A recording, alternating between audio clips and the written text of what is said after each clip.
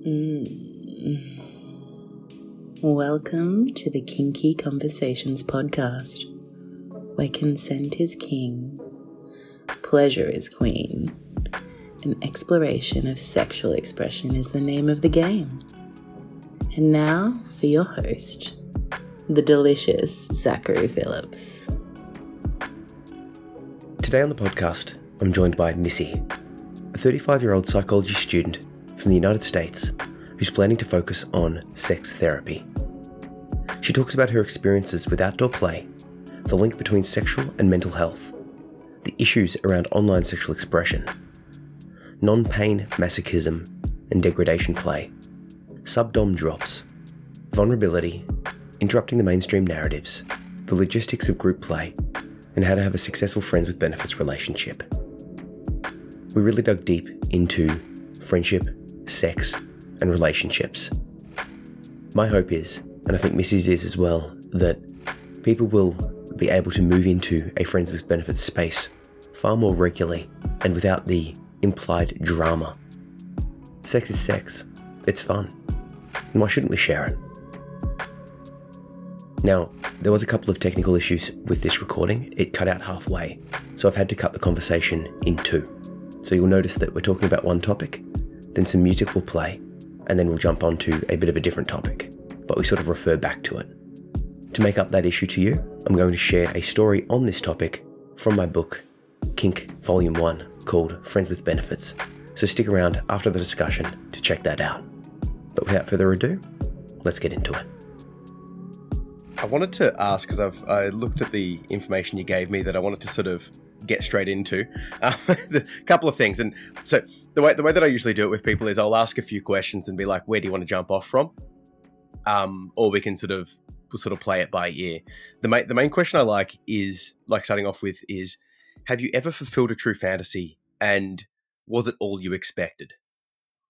I mean, like, I fantasize about things, but I would never do them. So there's like that difference for me. But I've done so much in my life that I don't even know if it would be considered a fantasy. Like, to most people it would, like threesomes, having sex outside, stuff like that.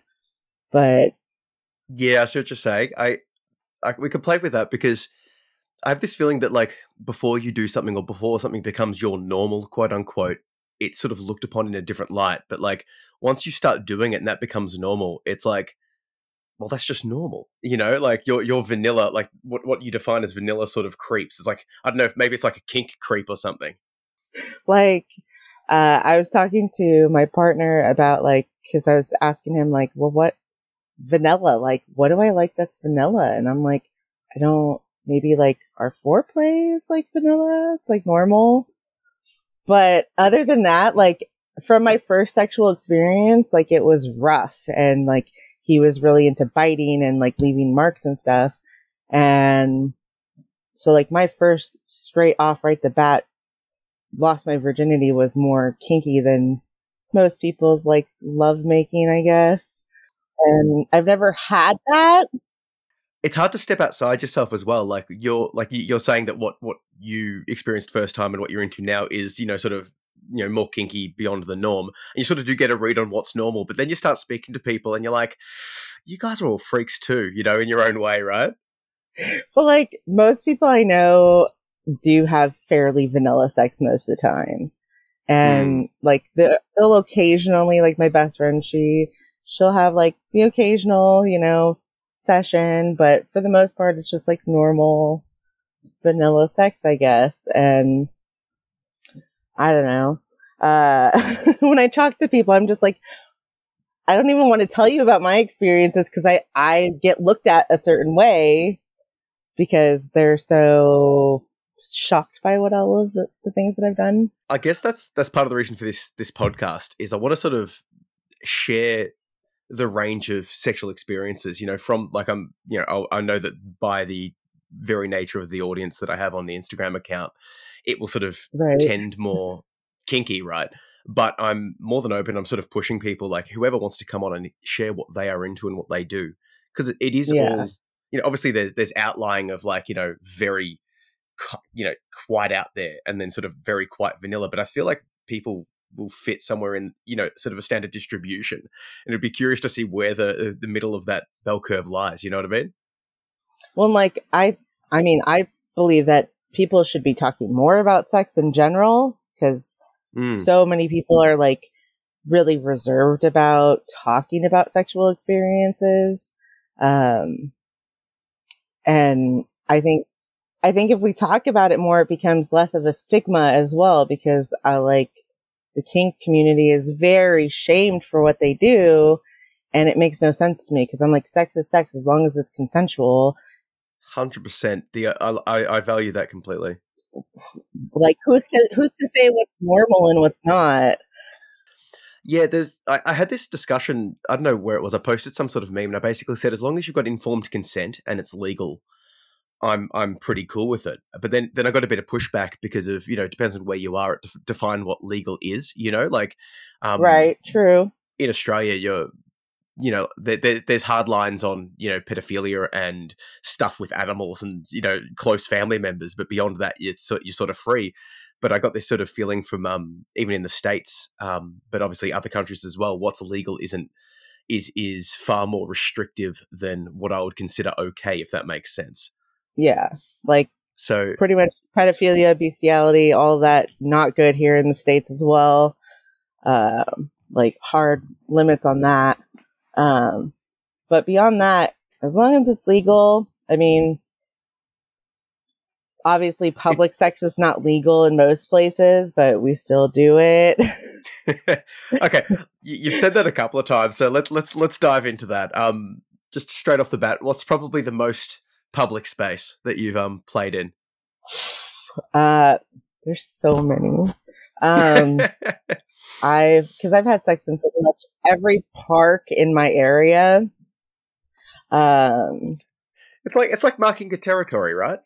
Yeah, I've had sex in a movie theater, in lots of cars, all various locations, on a balcony.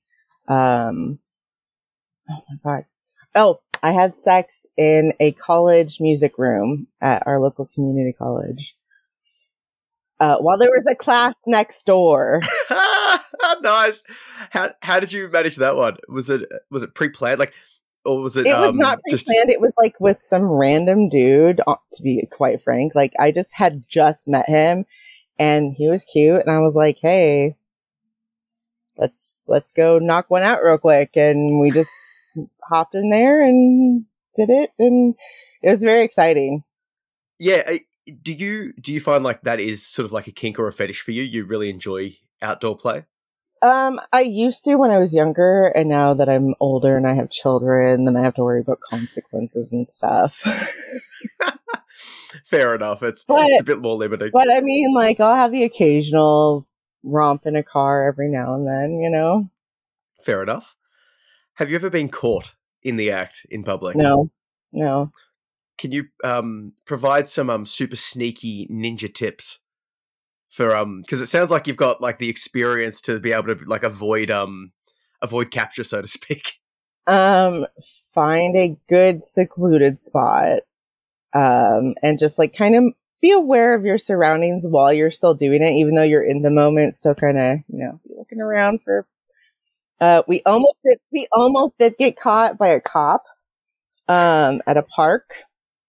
And of course this man had a 2-door Honda. So we had to climb in the back seat. So it was even harder to like get in and out of. And, but he had noticed that the cop pulled up. So he was like, "Oh shit, like get your pants on." And of course I'm not smart. I was not wearing a skirt or anything. That would have been so much easier. You got to dress appropriately, right? Like, yeah, you have to skirts yeah, you can get away with that. But I was wearing jeans, so I'm just like, oh my God, trying to pull them up and shit. Jeans are the worst for outdoor play. Like, I'm sorry, I've had the opportunity to play with a few people outdoors, and with the sort of explicit intent that we were going to do it, and they chose not to wear a dress, and I thought it was just obvious, but I didn't. I should have expressed the ease of access, the necessity of the it, escape like possibility, It's like a uniform. It's like you're going into combat, you wear your uniform. You're going into outdoor play, you wear your uniform. I did not wear the uniform that day, so I'm pulling up my pants, and as soon as I get them on, the cop knocks on the window, and he's just like, "Hey, what are you guys doing?" And we were like, "Oh, we're just having a conversation. We're talking, you know." And he was actually an EMT, so the guy saw his EMT sticker on his car, and he's like, "Oh, okay. Well, like, have a good night." And I was like, "Oh my God, that would have been so mortifying if that, like, we had actually gotten, like, caught." He knew. The cop knew. He just didn't catch you in the act. He knew. So knew. Okay, so if you had to choose, like, the hottest experience outdoors, where was it? Who was it with? How'd it go? What's the Can you give me like the top experience? I mean, the most exciting was probably the one at the college, just because like there was a class next door, and the class next door. That's pretty intense. Yeah, and like I am not a quiet person. Like it's very hard for me to keep quiet. So, yeah, I don't know if they heard us or not. Nobody came to check. So, but that was probably the hottest experience just because it was like so random and it was not planned. Yeah. Also because it was just like out of the blue. How long, did it take from meeting this person to going to the music room? Oh, like 20 minutes. 20 minutes. Boom. Wow. Okay. Yeah. I was very adventurous when I was younger. I can't say my conversion rate has been that quick. That's an impressive turnaround time. So you said that you are studying psychology with a focus on sex therapy. Can you Yes. tell me a bit about that interest? Like I've got a background. I did an undergrad in psychology before I went into teaching, so I've got like 3 years of basically statistics and boring theory under my belt. That's not at all what I thought it would be, unfortunately. But can you go into your studies, because hopefully it's a little bit more interesting, particularly if you're wanting to get into the sex therapy side of things. I actually since my college career started, I was into criminal justice. So I have my associates in that, and it just really wasn't doing anything for me. I didn't really have passion after a while. And then I'm kind of in the middle of a mental breakdown. So I stopped leaving my house. I'm agoraphobic. I haven't left my house in almost 3 years. Hang on, sorry, just pause for a second. There's a bit of a disconnect between the two stories. I'm getting there. Tie it back in at some stage, but yeah. I have ADHD. Like it does tie back in, so I stopped doing my studies right when this first happened, and then once I started to get a little bit more better, I guess I still haven't left a house, but more like I could take care of my kids again and socialize and do things. So I started school back up, and I realized, I don't want to do criminal justice. I really like helping people, because I thought about doing social work, but you get really burnt out on that real quick. So yeah, I decided to look into psychology, and I really liked the program. And once I started taking psychology classes, I was like, oh my God, like this just clicks in my brain. Every class I've gotten A+ in, so I'm super excited about that. Congratulations. I'm getting back to my 4.0. Yeah, it's just fascinating to me. Like the human mind is fascinating in general. So to even just be a therapist, but I really want to focus more on sex therapy, just because I feel like so many people like have relationship problems, but it ties a lot into their sex life. And 100%. I think if I can help people kind of get through those hurdles, I don't know. I know a lot about sex, and I know a lot about helping people, so I think that I could just be a good therapist on that. I'm right there with you. I'm convinced that sexual health and mental health are directly correlated. Yeah. Like 100%. Like I've got a wide-ranging sort of body of work that I've put online, and I've sort of started with the mental health stuff, and now apparently I'm just doing awesomely at sharing memes online. I'm almost at 10,000 followers now, but I think it's Right, because I'm very putting. impressive. Hey, I think it's because it's like I'm sort of.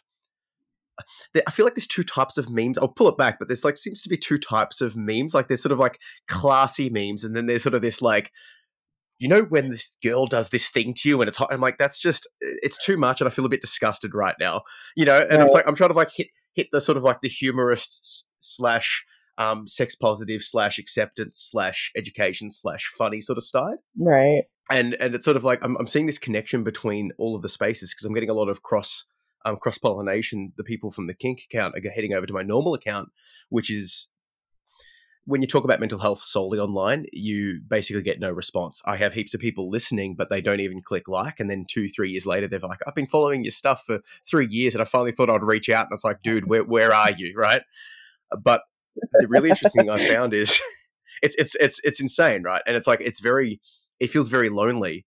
The thing is with the, the sort of the kinky crew, they'll come back over and they will be happy to chat. And sort of they're quite because it feels like they're quite open with their sexuality.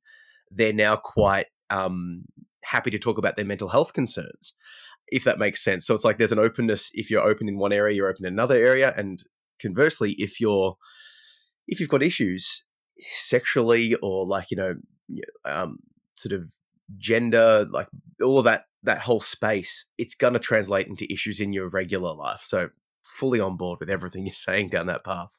Yep. I know. I because I share memes. You've stolen my memes. I will apologetically steal everyone's memes, and I'm sorry, I'm never going to tag anyone because it's just the way the game rolls. There's too many people to tag, right? Right. Seriously. Sometimes I'll say recycled from, but occasionally. It's just like I'll screen cap it, and then like 5 days, 10 days, a month later, I'm going to share it because I've got like a file on my phone. It's like I don't remember who, like come on, it's the internet.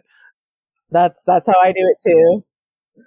You don't own that meme, and it's a meme. It's like you didn't create the meme. You just shared it. You stole it from someone else. But I definitely get a big response in my DMs from them, and. You do get a big response? Yes, sorry? I do. Even though on my profile it says, please don't DM me. Like, I'm not going to send you nudes. Like, I'm not going to do that. And all I get all day long is, hi, you're beautiful. And I'm like, oh, thanks. Sometimes I'll respond. Most of the time I just delete them or ignore it. But I get a lot of dick pics. So that's, I don't know why men feel that that's necessary. Like straight off the bat, here's a dick. I get not as many as you probably do because it's like I do share pictures and posts of myself. But if I don't share pictures or posts of myself for a prolonged period of time, they come to me as well. You get a lot of dick pics. Do you get the guys or the girls that just start the conversation with hi? And you're like, hey. And they're like, hi, how are you? And you're like, good. And it's just this awkward, just stilted sort of thing. And you're like, no, I'm just going to just walk away from you there, buddy. Super fun. It's so, okay. So how far into your psych course are you? I have I might be graduating in spring, the end of spring, if I can hunker down and get all of the rest of my classes. If not, maybe fall next year, I'll be getting my bachelor's degree. And does that give you access to be like a sex therapist or sexual psychologist straight up, or would you have to do further study? I have to do further study. I can start interning with people, but I feel like the sex therapists are very few and far between. Like, it's hard to find one, I think, because I haven't found one in my area. So it sounds like you've got a collection of experiences with friends with benefits. Does the friends with benefits, does it start off with sex and then lead into a friendship? Or does it start off with friendship and then lead into sex?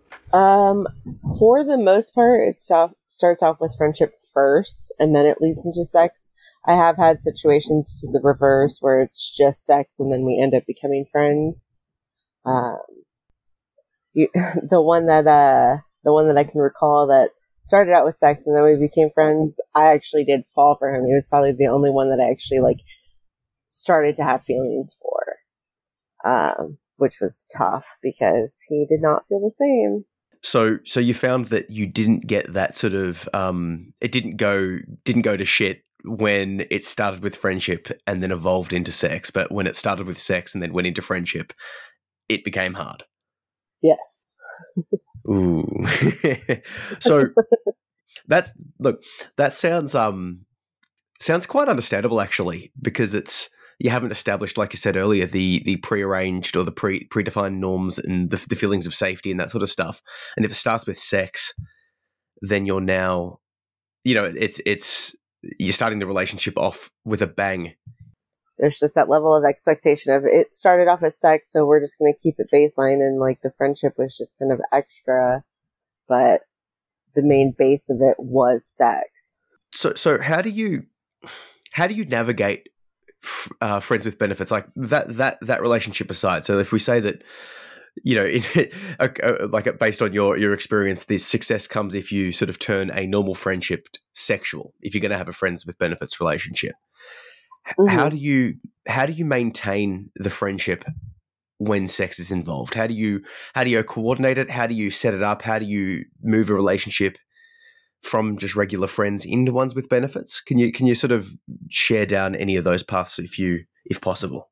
Well, one of the first ones that I had, we were friends and we would just hang out all the time. He was my best friend. And then, one day we went to Warped Tour, and when we were coming home, we actually stopped at my mom's house, and she wasn't there before we came back up to my dad's. And we spent the night there, and somehow it just turned into sex. I don't know what it was. Maybe we just were amped up from the show or what have you, but it turned into sex. And then we just, it wasn't a requirement to have sex with each other every time, but most of the time we did, because sex is fun. But sex is fun. I think so. Just putting a little pause of the story there. People sort of seem to forget that sex is fun. It's what? Why? Well, it's fun. It's a fun thing to do. Let's all just chill about it and just enjoy. If we could just move past all of these sort of social rules and sort of judgments. It's imagine the amount of fun sex that we could have, right? Right. I mean, I have sex for fun and pleasure. Why would we not want more of that? Orgasms are fantastic. It sounds silly to say on this side of the story, but there's this sort of, the societal moral impetus or judgment that's it's not saying to do it just for procreation purposes, but it's sort of implied a little bit that that's it. And you can have a bit of fun, but not too much fun. And to enjoy the fun side of sex, it's not great, Yeah. I think that's one barrier that I would love to just decimate is fuck this whole, we're just having sex to procreate. A lot of people don't even want to procreate. But when I got pregnant, we were not trying to get pregnant. But we were having sex for fun. And I think that especially, one of the biggest hangups that I find with a lot of my female friends is they don't orgasm a lot of the time, which is fascinating to me because I'm you're not what? I'm sorry. Every time I have sex, I'm orgasming. That's my goal. And lucky you. It sounds like the more people I talk to, that's a sad minority, unfortunately. It is. And I think that's horrible. I just want to like teach a class, like for women, like this is how you orgasm, like I don't know why, like where the disconnect in society is. Maybe like we were shamed to not feel pleasure for, centuries. Like the man gets off, and then we just get to bear the burden of children. That's a horrible way to think about things. At least it's like sex ends with the male orgasm, right? It's like that's where sort of people have landed. It's like the man comes, sex over. It's an odd situation because it's seems like that's what society has just accepted. It doesn't seem at all fair or justified or inappropriate, or as fun.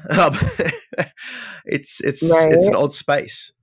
There's a book that I think people would appreciate. It's called Come As You Are, and it sort of talks about the biology and psychology of female orgasm in that path, and it's sort of going down that path of trying to educate people. Well, what is and what isn't normal, and what isn't expected, and that sort of stuff. And what you're saying with a lot of your female friends saying that they don't come or rarely do, it's fairly normal unless there's certain aspects at play, unfortunately.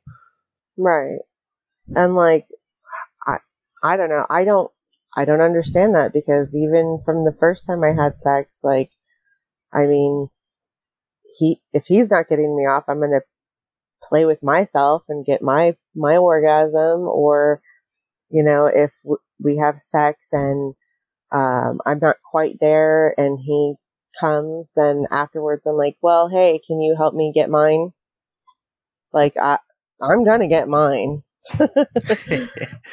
I think that's a good attitude to have. Right, because it's not fair for him to just come. Like, what is the purpose of that? And I mean, sometimes there are those rare occasions where, either party doesn't, but overall, I think both parties should come.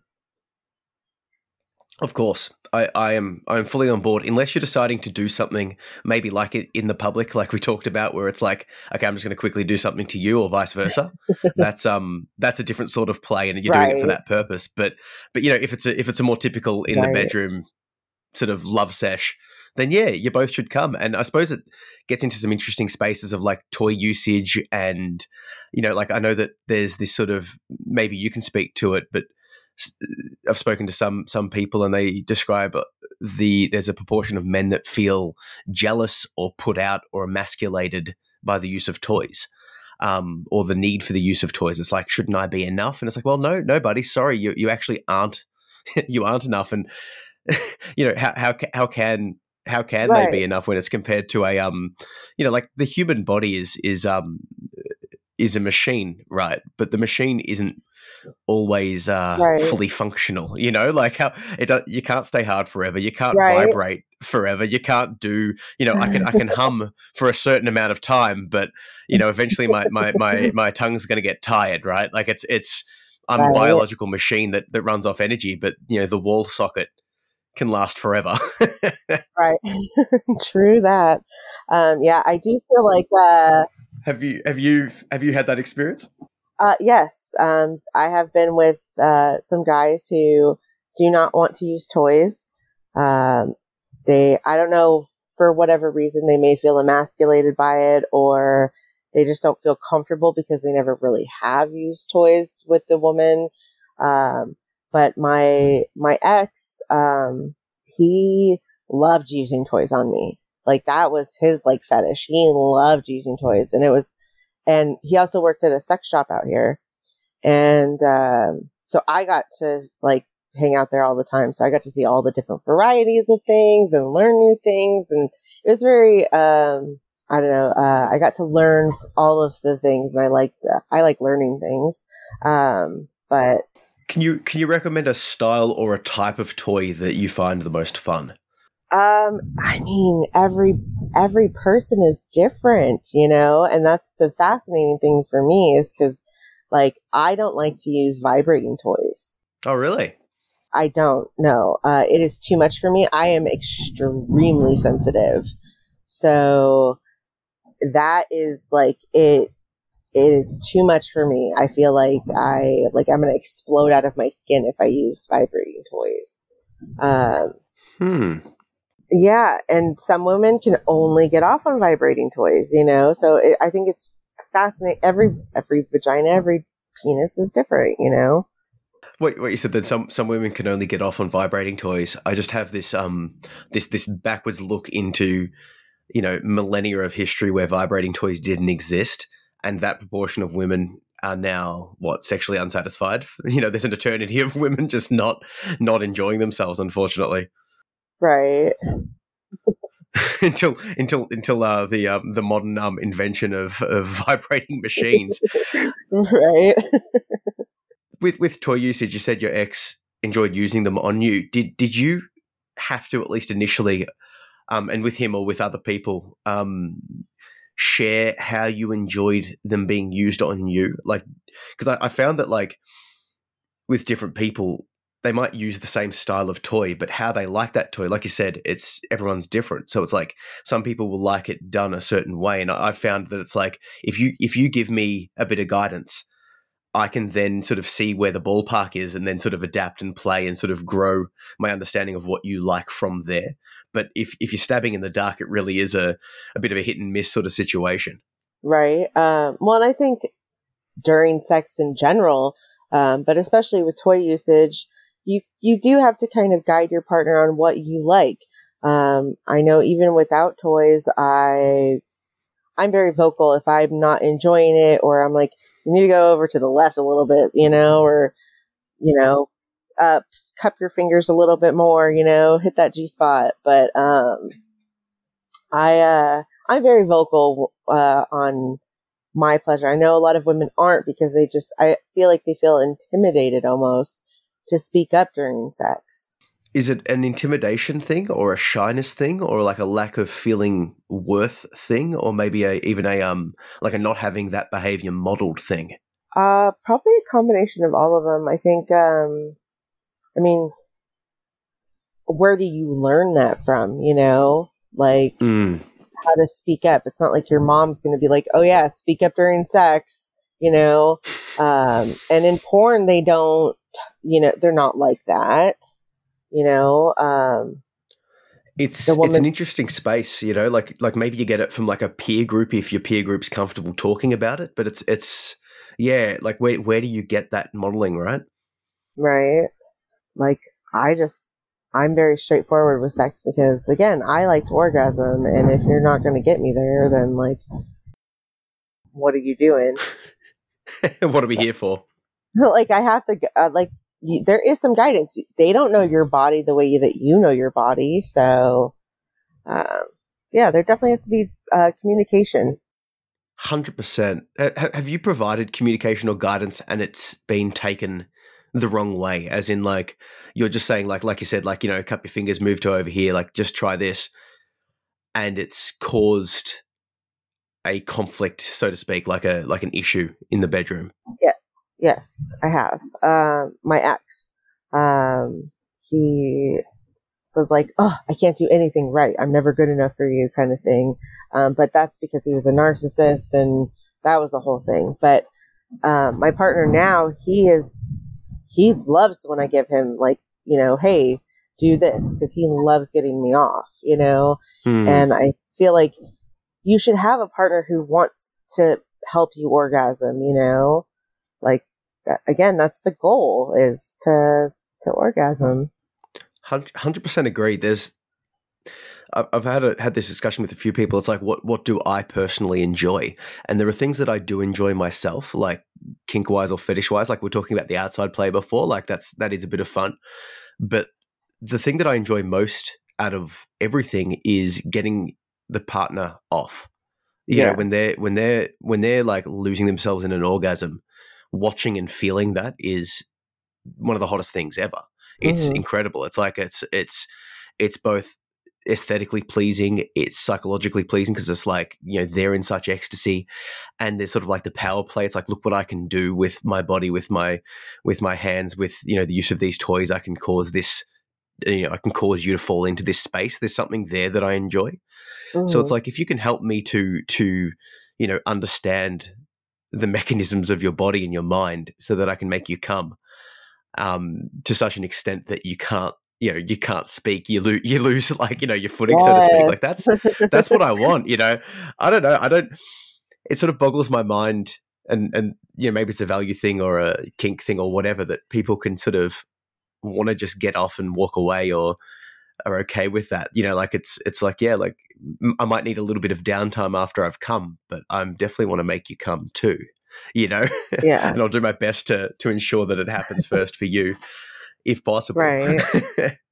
Right. I suppose this like ties back to the friends with benefits thing, right?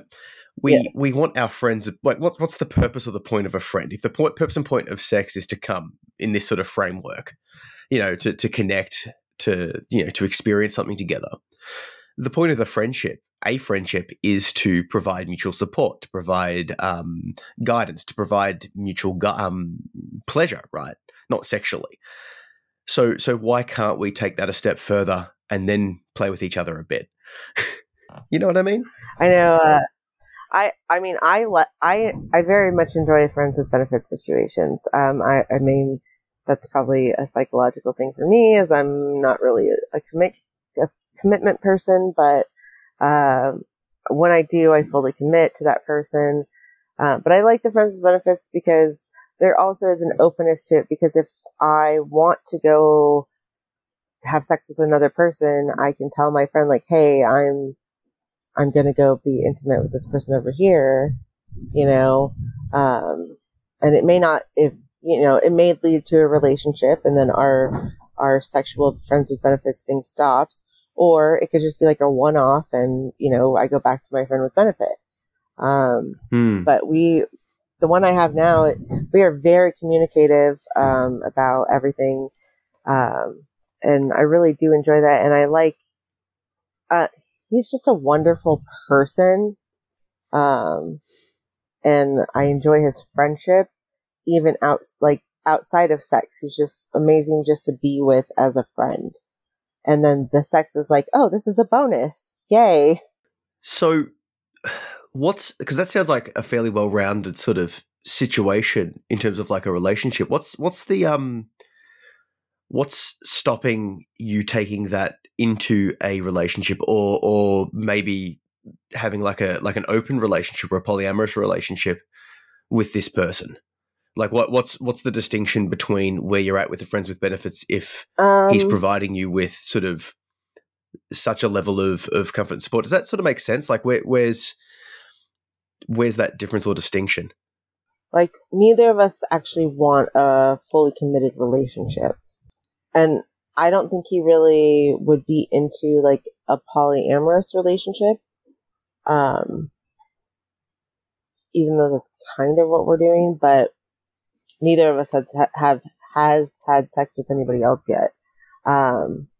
Because I see him almost every day. So, and most of the time we're having sex every day. So it's very satisfying as it is. But I don't think, this particular relationship would go further beyond friends. Like, I don't think we just have like, romantic feelings towards each other. And I think that's the difference.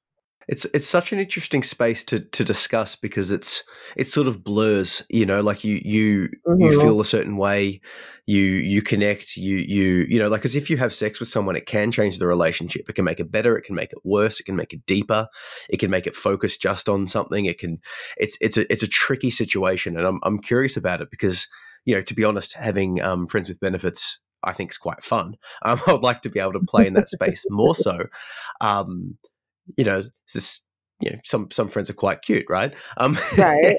but you don't want to don't want to mess the friendship up either. Don't want to lose the good stuff, trying to sort of like make it even better, and you don't want to like give the false impression. Like, I've had a couple of friends with benefits relationships which I thought were fairly explicitly that, but it on their end, maybe they thought it would evolve into something else, or maybe over the time they wanted it to, maybe not initially, but then eventually.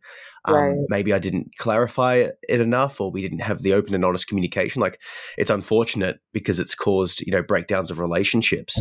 Yeah. But ideally, like moving forward, it'd be like, okay, let's just really make sure we're talking back and forward. So this is what we're feeling now. If something changes, let's discuss it. We've, have those open and honest discussions, I suppose, is the key. I know there was a point in time because we've been doing this for almost a year now. There was a point where, because I've been trying to get over my ex, and I think I transferred my feelings from my ex to my friend with benefit. And I had a conversation with him, and I was like, hey, I think I like you more than just a friend. And we had to talk about it, and he was just like, well, I don't really want a relationship from you, but I enjoy your company and I enjoy having sex with you. And I was like, oh, okay. Like, yes, that was the original deal. Like, I don't know why I put my feelings into it, but I, through therapy, realized that it was just transference, that I didn't actually have those romantic feelings for him. But I had to figure that out through therapy as well. But a lot of friends with benefits relationships do end in disaster because one party usually gains feelings romantically for the other person. So it's just a lot of communication and openness. You said, yeah, they gain romantic feelings, and it's sort of like sex causes the romantic feelings. But if you're having sex just for fun, for orgasm, for the physical pleasure of it, romance, or those romantic or that love sort of whatever that sort of other sensation is, those sort of the feelings, quote unquote, doesn't necessarily have to connect, have to be there, right? Right. Like, to me, sex is not love. I think because of all the sexual experience, like my first sexual experience was not a love thing. Like, most people have their first time is with someone they're in a relationship with and they love and it's special. Mine was not that. So I don't equate sex with love. And a lot of people do. So could you personally feel like maybe you could fall in love into a romantic relationship with someone without sex, or sex is like a separate thing to that feeling? Yes. Because I feel like if sex was taken out of the equation altogether and you just know that person, you love them for who they are, not just because of the sex. I'm just digging down on this so much because it's, I don't know, a lot of people sort of talk about wanting friends with benefits, and then a lot of people talk about having terrible experiences with it. And other people, like it's this space that's sort of like a bit of a dream, and not just for guys, like girls as well. Like I've spoken to so many people online and in person that just want to have some casual sex with someone that they feel safe with. You know what I mean? Like there's a space there for like, well, I don't want to be in a long-term relationship where we're thinking about moving in and having kids and getting married in this space. But I also don't want to have like the Tinder date where it's like, I'm going to hook up with this random person that I've never met. It's like, I want that physical comfort. I want the sex. I want the orgasm from a friend that sort of can hold space for me, but knows they're not going to, do you sort of see where I'm going with that? It's like there is. I feel like that we need to like break open that space and sort of normalize it more so, because it's. I definitely agree. Because I mean, you want to have sex with someone who you trust and who is safe, and your friends are those people. Not saying that you should have sex with all of your friends, but if that's your thing, go ahead. But I feel like, again, if you go on Tinder, Hinge, or wherever, it's just some random person that you don't really know, and you can't really explore as much either because you don't know that person, so you don't trust them. So it's not like I would not go on a Tinder date and be like, oh, hey, I'm into, being tied up. I don't know this fucking person. I'm not having him tie me up. Who knows what the hell he's going to do to me? Like there's that level of trust that needs to happen. I fully agree. And even just from a straight pleasure perspective, like if I know the person, the more I know the person, the more pleasure I personally have. And I'm a guy. So guys typically seem to get off easier with more sort of like less emotional attachment. But like girls need that seemingly a lot more, right? Before they can sort of really get into it. So it feels like, not everyone, obviously everyone's different, but yeah, with a close friend that you can sort of know and you can sort of deal with and talk with, and it's not super serious. Like there's a level of just comfort that you can get from a friend that you can't get from a complete stranger, unless you've really hit it off and you sort of connect. Maybe in a music room somewhere. I don't know. Obviously, there's there are times like that, but in general, we're talking about generalities. It's you want that comfort, right? Right. I did want to ask something else as well. I asked you a few questions, and you said that you were a non-pain masochist, or you're into a bit of that play. Yes. Can you sort of explain that? Because like masochism is like the enjoyment of pain, right? Which way, sadomasochism? Yes. Which way does it go? I always get confused. It is, but you're talking about non-pain, non-physical pain enjoyment of pain. Non-physical pain. Yeah. Can you go into some in depth on that? So I have fibromyalgia, so my body hurts all the fucking time. So I don't like being hurt. Also, I had trauma as a child, so I don't like being hit. Sometimes, I mean, lightly hit is okay, like smack on my butt here and there, but I do not want bruises, stuff like that. Also, I have children, so I don't really want to explain like why mommy's all bruised up. But the non-pain masochism is like the verbal side of it. Like you can hurt me with your words, you can call me like whatever you want. I like the verbal degradation of it, I guess. Yeah, I was going to say like a degradation play. Yes. Okay, so my first response would be how do you sort of come back to a state of normality after degradation play? Because obviously there's an enjoyment of the words and the usage of the words combined with the acts that you're doing, and it's sort of putting you into the headspace, that sort of space. But after you play, do you still talk and communicate in that sense, or is it sort of just a bedroom act? And how do you sort of come back to a non-sexual state of mind from there? Like with a couple of my partners, we usually have like a like if they're calling me whatever, after that they would, say, good girl or something like that. So there's like a switch word that kind of brings me back to a normal state of, okay, that was in the bedroom and now I'm normal again. One partner is into puppy play, and to get him out, there's a word that I have to use to bring him back to normalcy. Is there a bit of a sub drop, dom drop sort of situation with the degradation play as well? Mm-hmm. Like I'm very submissive most of the time. I've been learning how to be more dominant, which is very different for me because my whole life I've been very, very submissive. But my ex, he really wanted me to be very dominant over him.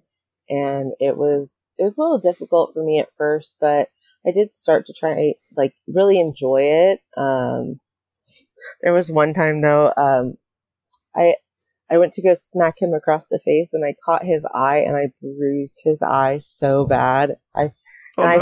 I felt so horrible that I was like, I don't ever want to do that again. Like it traumatized me. Like, I don't want to be so dominant that I hurt somebody like that, When people are submissive, right? Like, or that's where their main orientation is. And then they're sort of like moving into that switch or dom space. Part of me wonders if it's their submissiveness agreeing to play the dominant, if that makes sense. Like, I do totally understand that, because I think that's what in my head, I'm like, okay, you want me to be dominant, so I'm going to cater to you because I am submissive to you. Like it's almost like another role I'm playing for you. So it's like double submissive. Yeah, no, I'm fully on board. I wonder that about myself. It's like, well, if she likes being dominated and that's what gets her off, and I get off on getting people off, and I play the dominant role, now I'm the dominant one. But the underlying mental state of why I'm doing this is because I want to make them and please them and be the thing that they want. So where are we actually, Right. It's an interesting space, like, because it's all, I don't know who, I was talking to someone and they were saying how they they want their partner to be more dominant, but the partner was from a physical perspective, like, didn't want to hurt them. They were worried about like the headspace it put them into. It's a whole, this is, I suppose, pulling it back to the psychology of all of this. Why do you like the Right. degradation play? Why do people like giving and receiving pain? Right. Can you give some insights into the psychology behind it? Like what's the joy? Because other people will hear like the idea of degradation play and they're completely turned off. It feels like anti-feminist. It feels disgusting. Like, and it's like a lot of shame there, but I guess they don't understand the internal space, and maybe you can help sort of. I mean, obviously everybody's brain is different, so everybody does things for different reasons. I think my psychology behind the way I like degradation play is because I was abused as a child. So for some reason, like that just is my normal, and it's a weird fucking thing for me. But I get to play it out because in some way I am in control of it. And I think that's the big thing of it, is the control factor to it. Because I can tell you, okay, I'm done with this now. Like, you can stop calling me that. And I can very much relate to what you're saying on a personal level as well. I've experienced issues around sexual trauma and stuff, and I think it's a sort of an unspoken common factor in this community that some, not all, but there's a distinct percentage of people that are sort of reclaiming their sexuality by safely exploring stuff that happened to them, if that makes sense. no, agreed 100% on that one. Obviously not everybody in the community has been abused, but it's, again, reclaiming the control of it all. Like, because when I was abused, I had no control over it, and now I can control the situation that I'm in. It's hard for me. Like, I have issues that I get, like, at times I'll feel a sense of arousal, but I'll also feel a sense of that sort of trauma flashback trigger thing. And it's sort of like there's at times Right. this sort of internal confusion and issues, this internal battle that I'm feeling. Can you sort of relate to that in any sense? Yes, definitely. I know there's been certain situations where I've had flashbacks of when I was abused, and I had to stop the session completely, and my person just like, stopped, and then I kind of like, they helped me through just like coping with it all. And that partner was amazing. But not every partner is going to be like that as well. So that's why I feel like you need to be choosy with who you trust and stuff with the acts that you're doing. But again, that goes to like aftercare and everything like that too. You need to make sure that your partner is in a safe space, especially mentally. And sex can trigger certain flashbacks of things. But you have to make your partner aware of that as well. 100%. It's an interesting space. Like back to the person that you're choosing to have sex with. If it's a random person, like I almost feel like the emotional side of things is far more vulnerable than the physical side. And obviously, this is speaking from a male perspective, but if like me standing naked in front of you and having sex with you feels a lot less open and honest and vulnerable and sort of scary than me sort of expressing, hey, this happened to me in the past. This is how it's impacting me. These certain things happened. It comes out of the blue. Like explaining that feels far more deeper than just sex. Oh, for sure. I know it's so much easier for me to have sex with someone than actually open up to them. um, It Opening seems up like is hard. maybe the mainstream it's just they've got that flipped. It's like, well, I can open up and talk, but like just sex is the pinnacle of connection. Right? It's just easier just to get naked. Yeah, we're naked, we're grinding our bits, and the grinding of the bits equals pleasure. Like let's do it. It's an interesting space. I'm forever curious about my own sort of desires and feelings. Like I connect when I'm in a heightened state, like when I'm quite emotionally aroused, like sort of stressed or something's going on. I notice a distinct level of horniness increasing. It's Mhm. almost like stress equals horniness. That's led me to have a lot of Right? discussions with my therapist, being like, "Hey, what the fuck's up? Is this normal? Is this a problem? Is this that?" And they're sort of like, "Well, it's not a problem unless it is a problem, you know." And I'm like, "That doesn't help because now Right? I'm thinking about it, and then it's because like I was reading somewhere or listening to something, and it was sort of like sex operates off both the sympathetic and parasympathetic nervous system. So you've got to sort of have this sort of counterplay between arousal and relaxation. If you're Hmm. too relaxed, you fall asleep. If you're too Right? aroused, like psychologically aroused, you skid off into anxiety. So it's sort of like this counterplay between the two. So it's there's this sort of dual system at play that's kind of hard. So it sort of makes sense that with increased psychological arousal, stress, anxiety, you will feel a bit of sexual arousal, particularly with the past issues of trauma and stuff.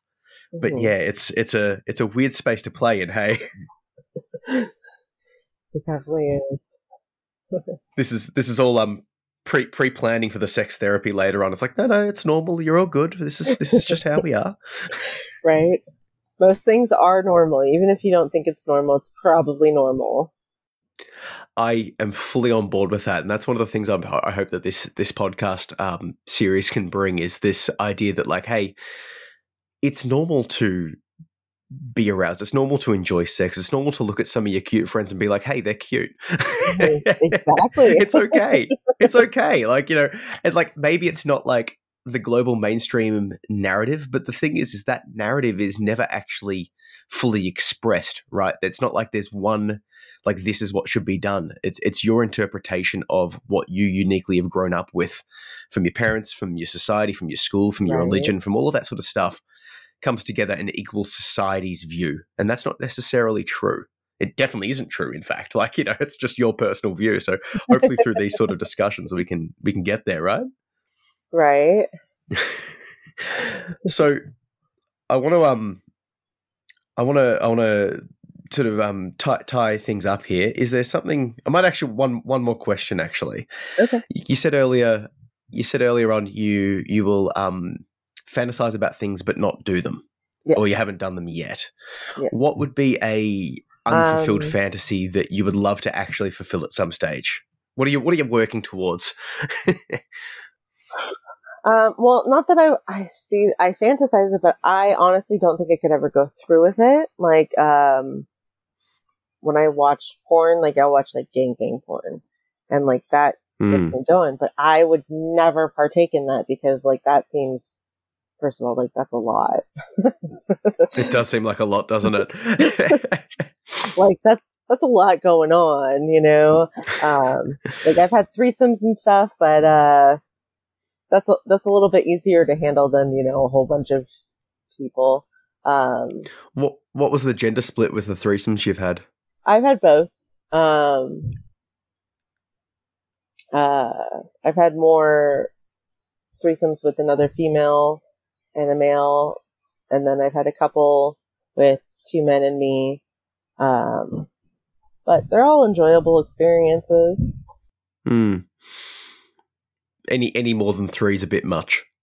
I haven't had that, so I don't know how the dynamic would work, but I mean, I could maybe get into, a fourth or maybe even a fifth, but See the setup of, I'm always curious about the setup of threesomes or two or more people, right? It's pretty easy to do the logistics of a one-on-one connection. You add a third person, it becomes a bit more tricky. You add a fourth person or more, and it's like now you really need like a club or a society or like a close group of friends, or like the logistics of it isn't an easy experience. You know what I mean? How do you coordinate it? Like, I need like an event manager. Let's plan all this out. You would go over here, you go over here. Yep, we connect here. Or even like not just in the moment, but like not just like the actual act of doing it. That's a whole separate thing. Like you watch gangbang porn, there's literally a director saying like, you do this, move over there, like this is the camera angle. But like, you know, like it's like if you've got like say 5 people in a room just doing stuff together, like it's gonna get a bit. You need someone there, you know, really dominant, saying like, do exactly this. You need, you know, it's a logistics problem at that stage, right?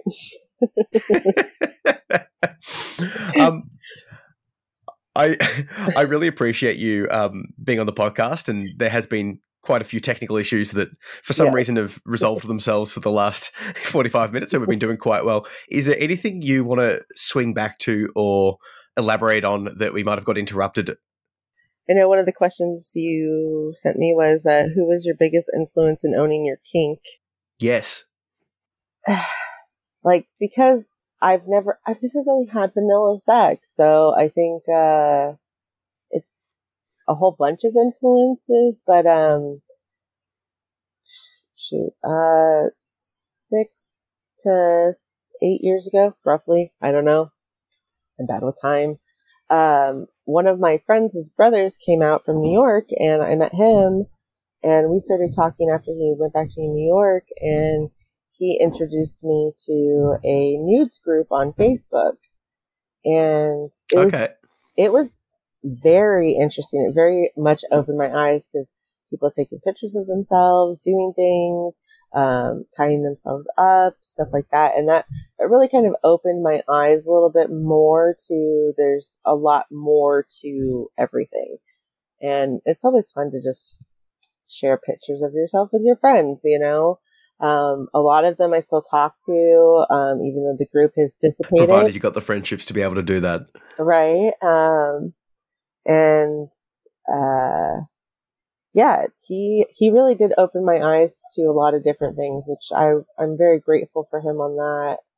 And then also my ex, because he worked at, the sex shop, like I learned a lot from just exploring everything in the shop whenever I'd go hang out with him. But there was a lot of different things. So I think they were probably my 2 biggest influences in owning my kink.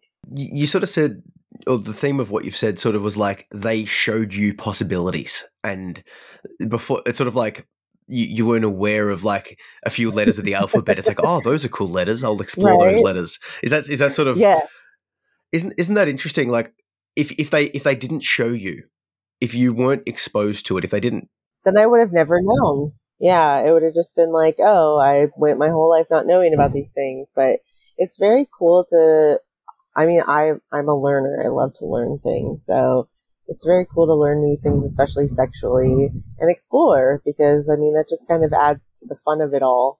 And sex really should be fun.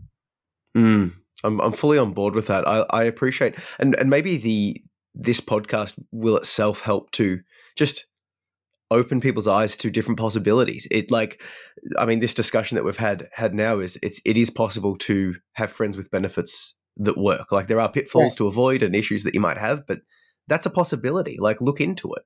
You know, if you're feeling like that would be a good thing, like it can be done. You know, if you feel like with even like, and that's communication is key. Do elaborate, please. What specific communication? Just being very upfront with your friends with benefit. You know, like this is what I expect from this relationship. I don't want anything beyond that, and just keep the lines of communication open. Also, like if you want to go have sex with someone else, you need to be upfront and honest about that, because that can create a lot of drama and unnecessary things.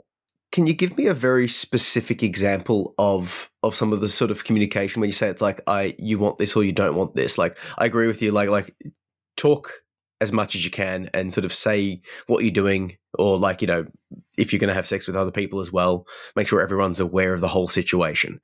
But like when you say it's like when you want or don't want something, can you give a specific example of what you might say? Like when me and my friend with benefit first started, we were like, neither of us want a relationship. So we both made that very clear to one another. Like, I don't expect a relationship out of this. I want to, you know, be your friend. I want to have fun with you. But I don't expect anything beyond just friendship and sex. And like putting that line of, I don't want a relationship is very important, because I feel like a lot of people, especially women, they want that eventually, and that becomes a very blurred line. And What's the line that you wouldn't? What's the line of crossing that would say that you're in a relationship as opposed to a friends with benefits? So like you're saying, like you don't want a relationship. Where is that line, or did you define what that would be? So what would classify you as like, oh, this is stepping a bit too far, we need to pull it back, or we need to have a serious discussion now? I mean, it's different for everybody, but I mean, God, I can't think of one right now. You put me on the spot, and my mind just went, whew.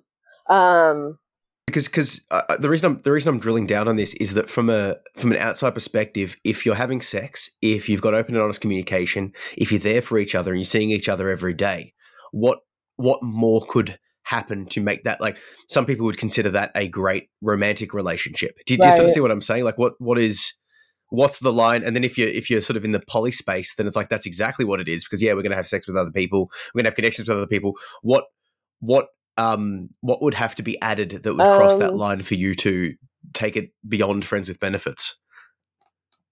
I'm putting a spanner into the works here. Well, cause like, it's different for me because like he actually has met my parents. He knows my kids because we're friends, you know? But like, I don't know. There's just certain things that like, he's not here. Like, I don't cook him dinner, you know? There's certain things that like we don't do like normal couples would do. I'm not like cuddling him. Like we have sex, you know, and then like we go about our day. But so if you imagine like maybe a best friend relationship, but then you may fuck at some stage. Yeah. Okay. and then because it's sort of like you're saying these things that are like sound small, but also they add up into sort of like a lot of relationship cutenesses that, when all collectively put together, do tend to lean into something. Right. Like, more. I mean, like we give each other gifts on like holidays and stuff like that because we're friends and we love each other as friends. But there's just no like romantic feelings, I guess. Like we just don't get that. Like there's not that extra level, I guess, to it. And this isn't like the only time you've had a friends with benefits either. So it's not like you've played in this space before. Have you ever had any concurrent friends with benefits, like sort of two or more at once? And were they all aware of each other? They didn't know each other, but they knew like of each other. Yes, because and that was fine between everyone for a while or indefinitely. Like what was that's all that worked? It was okay. Like they didn't voice any problems with it to me because I was very upfront and honest. Like, hey, I am also doing this person over here. You know, like I don't like to hide things. I'm a very bad liar, so I just like to be upfront and honest anyway. And also, I think that leads to a level of trust as well, because you're telling them about what you're doing. And then if they have any problems with it, they can say, I don't really want this, you know? And then you can just go on from there. because I feel like a lot of people are not into poly situations, and they may be afraid of, catching something or, whatever or just jealousy in general. It's, well, like you said, it's the open and honest communication, isn't it? Mm-hmm. Just starting off talking. Yes. And then just having the space to continue talking. And if you do have a strong friendship, then it will, you will hopefully have the back work in order to be able to discuss it. And if it doesn't work out or you pushed it too far, it's like maybe the friendship wasn't as deep or as close or as true as you thought it was. Like if you do get into a friends with benefits relationship and it does break down, well, it's not necessarily saying friends with benefits is bad. It might just be that you made the wrong choice in that situation, or that the friendship itself wasn't that great, because friendships break down, Yeah. Like my friend now, I think even whenever we do eventually start to see other people or whatever, I think we will definitely still be friends because we have a strong friendship foundation. We just care about each other a lot. Like my kids know him, my family knows him, I know his family. We just have a good, strong friendship, and the sex is just kind of a bonus. I love it. I'm such a fan, and if this podcast can encourage people to give friends with benefits a try, it would be great. Let's normalize that. What do you think? We'll start a movement. You can maybe you can base if you have to do it like a thesis or a master's or whatever it is, right? It can be like the efficacy of friends with benefits on mental health on Middle America or something like that. I hope that would be a fun way to do some research. Look, I really do appreciate your time, and it's been lovely chatting with you. And thank God the technical issues have resolved themselves for the hour we've been discussing now. Finally ceased. Yes.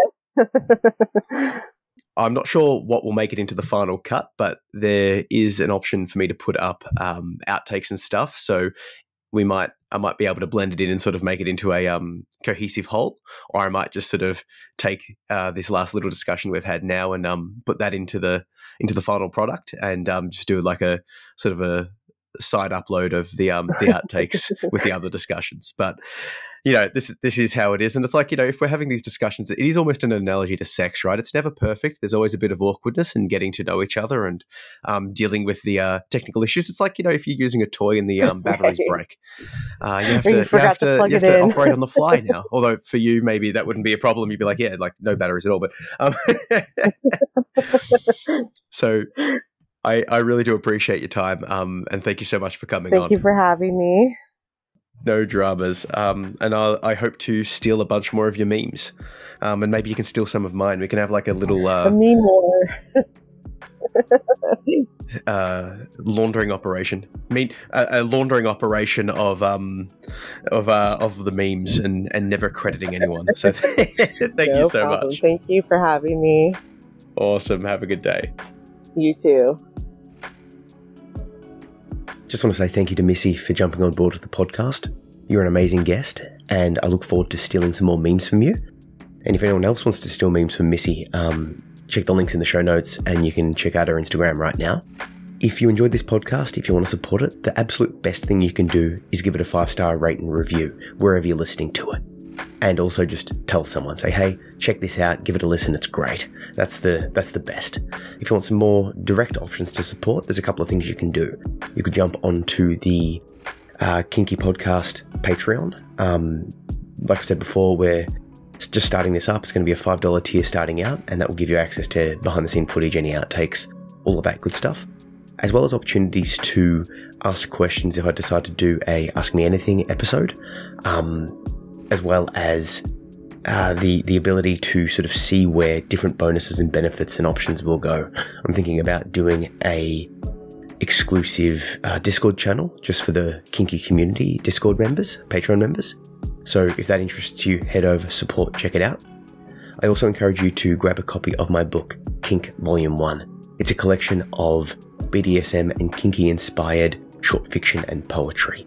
And like I said in the intro, I'm going to play you the chapter called Friends with Benefits, just as a way to make up for some of the technical difficulties we had during this episode. I thought I would just add a little bit of extra bonus content to the end of this episode. So check that out. And it's been lovely having you guys on board. If you'd like to be a guest yourself, or you'd like to sponsor the podcast, shoot me an email and just let me know what you can bring to the podcast that you want to be involved, and I'll connect with you. The links to that and everything else that I've mentioned is in the show notes below. And I look forward to seeing you on the next episode. And just one last thing before I play the chapter Friends with Benefits from Kink Volume 1, I just wanted to remind you of my other podcasts. I've got the Reality Check podcast and the Abundance Mentality podcast. So search them up and listen to them wherever you're listening to this one. Enjoy the story. Friends with Benefits. Look, I'll admit it. You were right and I was wrong. Satisfied? Said Frankie, adjusting herself on the couch. Not yet, replied Val, shifting slightly. I think you owe me the full story. Besides, we made a bet, and I know you are not one to skirt payment. He winked at her, and she rolled her eyes. He glanced at her over the top of his glasses and smiled, giving her the look that she was all too familiar with by now. The one that said, "You are a silly goose, and you know it, but nonetheless, I accept you." Frankie trusted Val more than anyone, because she knew he would always have her back. He was her rock, and she was his. He had helped her escape the clutches of her narcissistic father, and since then, he had always been in her corner, through her many boyfriends, flings, and regrets. She shuddered involuntarily at some of the memories that came flooding back. "All right," she said, tying her hair in a ponytail.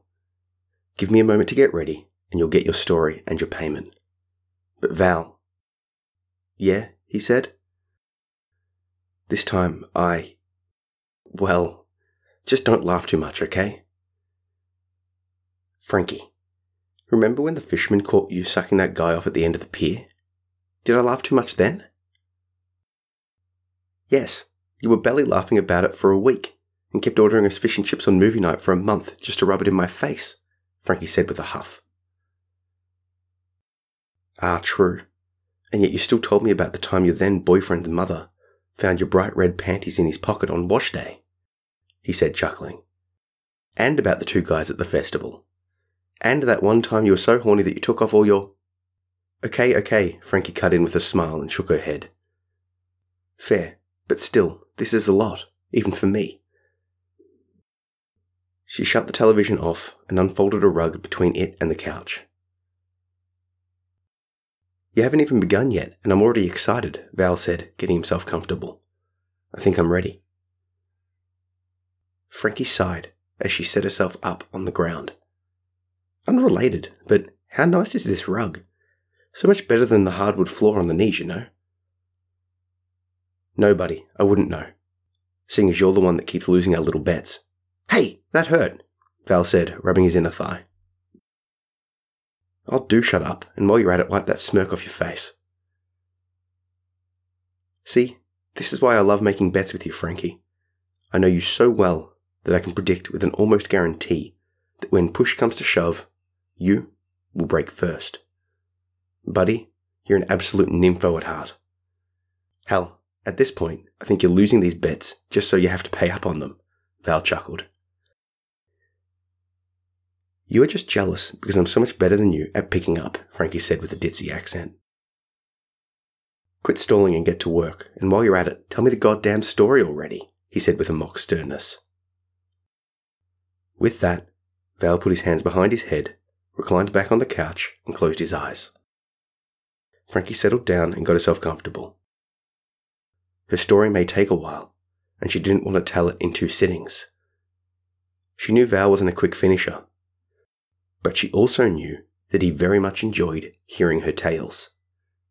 The good, the bad, and in most cases, the slutty. She took a sip of water, licked her lips, and began. Okay, so, remember that guy I told you about last week? The one with the mohawk and the nose piercings? The one you suggested was overcompensating with the neck and hand tattoos? Mm-hmm, replied Val absently. Blinking, he added, the one who sold you the fun baggie? The one you flashed at the beach? Or the one you met on the way home from the rave? Ouch!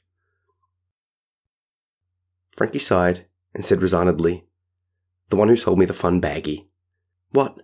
I have a type. Sue me. She laughed and changed her movement pattern. Val coughed, telling her to please do continue with her story. Anyway, I rocked up late to the party and a little bit baked. Okay, quite late and extremely baked. There weren't many people left, just him and a few of his mates. She paused, biting her bottom lip. They were all, well, similar to him, you know. I was instantly dripping with excitement. Val chuckled and jumped again at another pinch. Oh, please, like you could resist playing with 4 drunk college prims, all wearing identical plaid skirts and cardies, all eyeing you up and down, talking about the depravity that they wanted to bestow upon you, Frankie said. You know they wouldn't be talking like that, said Val. Yes, you prefer to be the one in charge leading them, opening them up to the wonders of sexual freedom bestowed upon them by Master Daddy Dom Sir Val the Most Holy, Frankie mocked. This is my story, and well, a group of those kind of men talking to me like that is what gets me going, okay? So stop giggling, lay down, and enjoy the rest of this. He smiled and pushed his short hair up in the middle. Perhaps, if I hold my hair like this, you'll have the added inspiration to fully pay out on our bet. This time Val yelped from a bite. Look, Val, not gonna lie, it helps. But we both know you aren't my type. How can you go through life without a single tattoo or piercing? Val began to respond, but was cut off by Frankie's hand, pushing him back down against the couch. But let me tell you a little secret, buddy. They would probably think you to be the baddest little boy if they were to discover a secret tat here or there. She touched his upper thigh and belly. You know, something for their eyes only. They would squirm right out of their knee-high socks and arrange their flats neatly by the wall like the good little girls you want them to be. Frankie, I appreciate the jest, but now isn't the time. I'm not going to last forever here. Val pulled Frankie in closer by her top. Can you please get back to the story? You're no fun, Frankie huffed, then giggled and blushed. Okay, but remember, you promised not to laugh at me. I made no such promise. In fact, I plan on laughing about this repeatedly, said Val, winking. Frankie sighed. Well, soon it was just the 5 of us, alone in the house.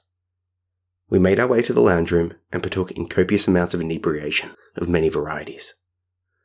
I got up onto the table and started dancing. They made me feel so sexy up there, and I really put on a show for them. Oh, I've seen the videos. I know exactly what kind of show you are capable of performing when you put your mind to it, said Val, taking a deep breath. Well, Frankie said, slowing her hands down. In short order, I was on the couch, between 2 of them, practicing my skiing technique. Then one was between my legs, doing wondrous things with his tongue. Then I was on all 4s, being spit roasted. Fuck me, it was so fucking hot. Frankie began to move herself a bit faster. Val fought to suppress a gasp. I'm so wet just thinking about it. My God, Val, you can't even imagine. Val frowned and sat upright. Hang on, wait a second. Hey, stop that. Val pulled Frankie's face level with his and looked at her silently for a long moment. You are serious, aren't you? Are you okay? If they hurt you, I swear I will. Frankie blushed and then smiled. Is that some jealousy I hear creeping in, Val? I'm not jealous. You know that. But 4? 4 guys? At once? Val said through clenched teeth. Looking straight into Val's eyes, Frankie replaced her hands onto his legs. With deft proficiency, she spoke, slowly emphasizing each word with a specific motion of her hands. Val, I loved it. Every fucking minute of it. It's all I can think about. Val made a motion to talk, but Frankie cut him off. Ugh, this overprotective thing is sweet and all, but Val, it was incredible. It just seems a bit excessive, you know? I didn't take you for a sexist, Frankie chuckled. What are you talking about? Why is it fine for you to fuck a group of women, but not for me to fuck a group of men? Point taken, Val said, lying back again.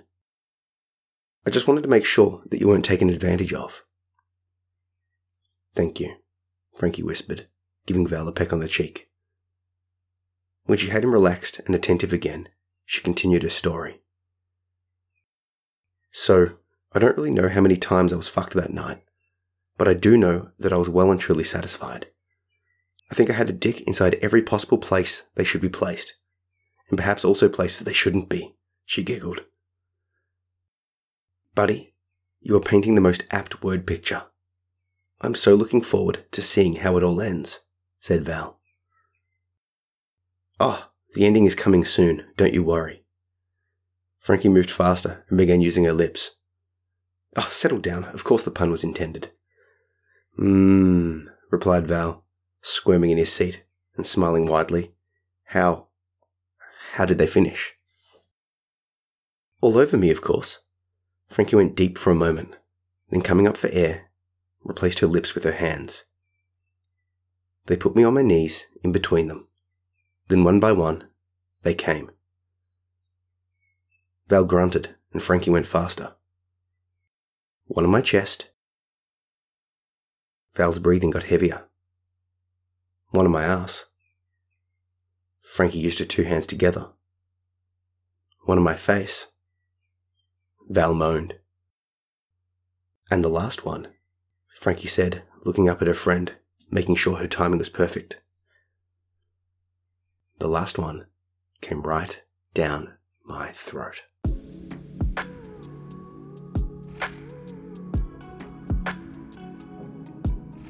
So that was Friends with Benefits from Kink Volume 1. It's out now, and the link is in the show notes so you can grab a copy. Have a great day, and I'll see you for the next Kinky Conversations podcast episode.